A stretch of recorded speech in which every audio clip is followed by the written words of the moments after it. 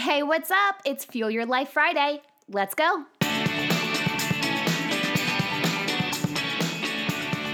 You all know I love me some journal prompts, so this week I wanted to give you some that will help you ignite your self-awareness journey. Sure, we all know ourselves, but sometimes we overlook parts of ourselves. It's important to go within and get mindful about what brings you joy, peace, creativity, inspiration, relaxation, or even what stimulates your senses.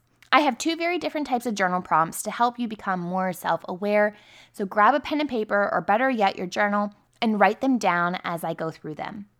The first type of prompts are very simple. They are the I am prompts. These prompts help you laser focus on what means the most to you. The statement I am is only something that you can own. This is your truth. Live it boldly.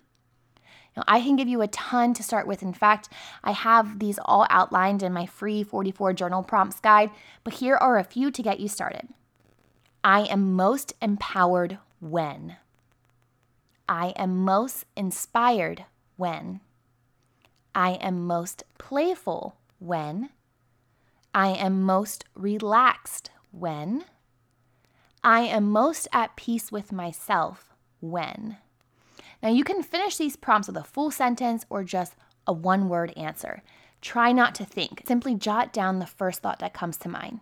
The I am prompts are a great way to visualize yourself at your best. The next set of prompts really help you tap into yourself to just remember who you are and what you enjoy.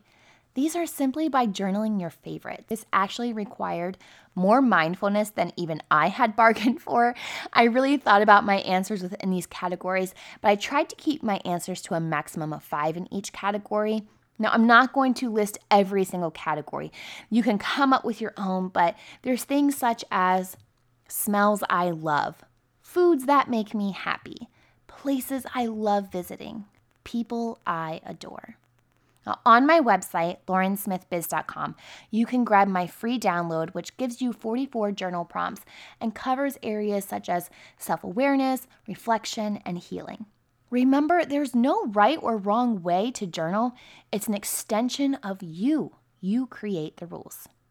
If you enjoyed this episode, share it with a friend and be sure to give the podcast a 5-star review on Apple Podcasts or wherever it is that you tune in and turn it up. That's all for today. I'll see you back here next week, but until then, remember, every level of life is an opportunity to grow. Be well, my friend.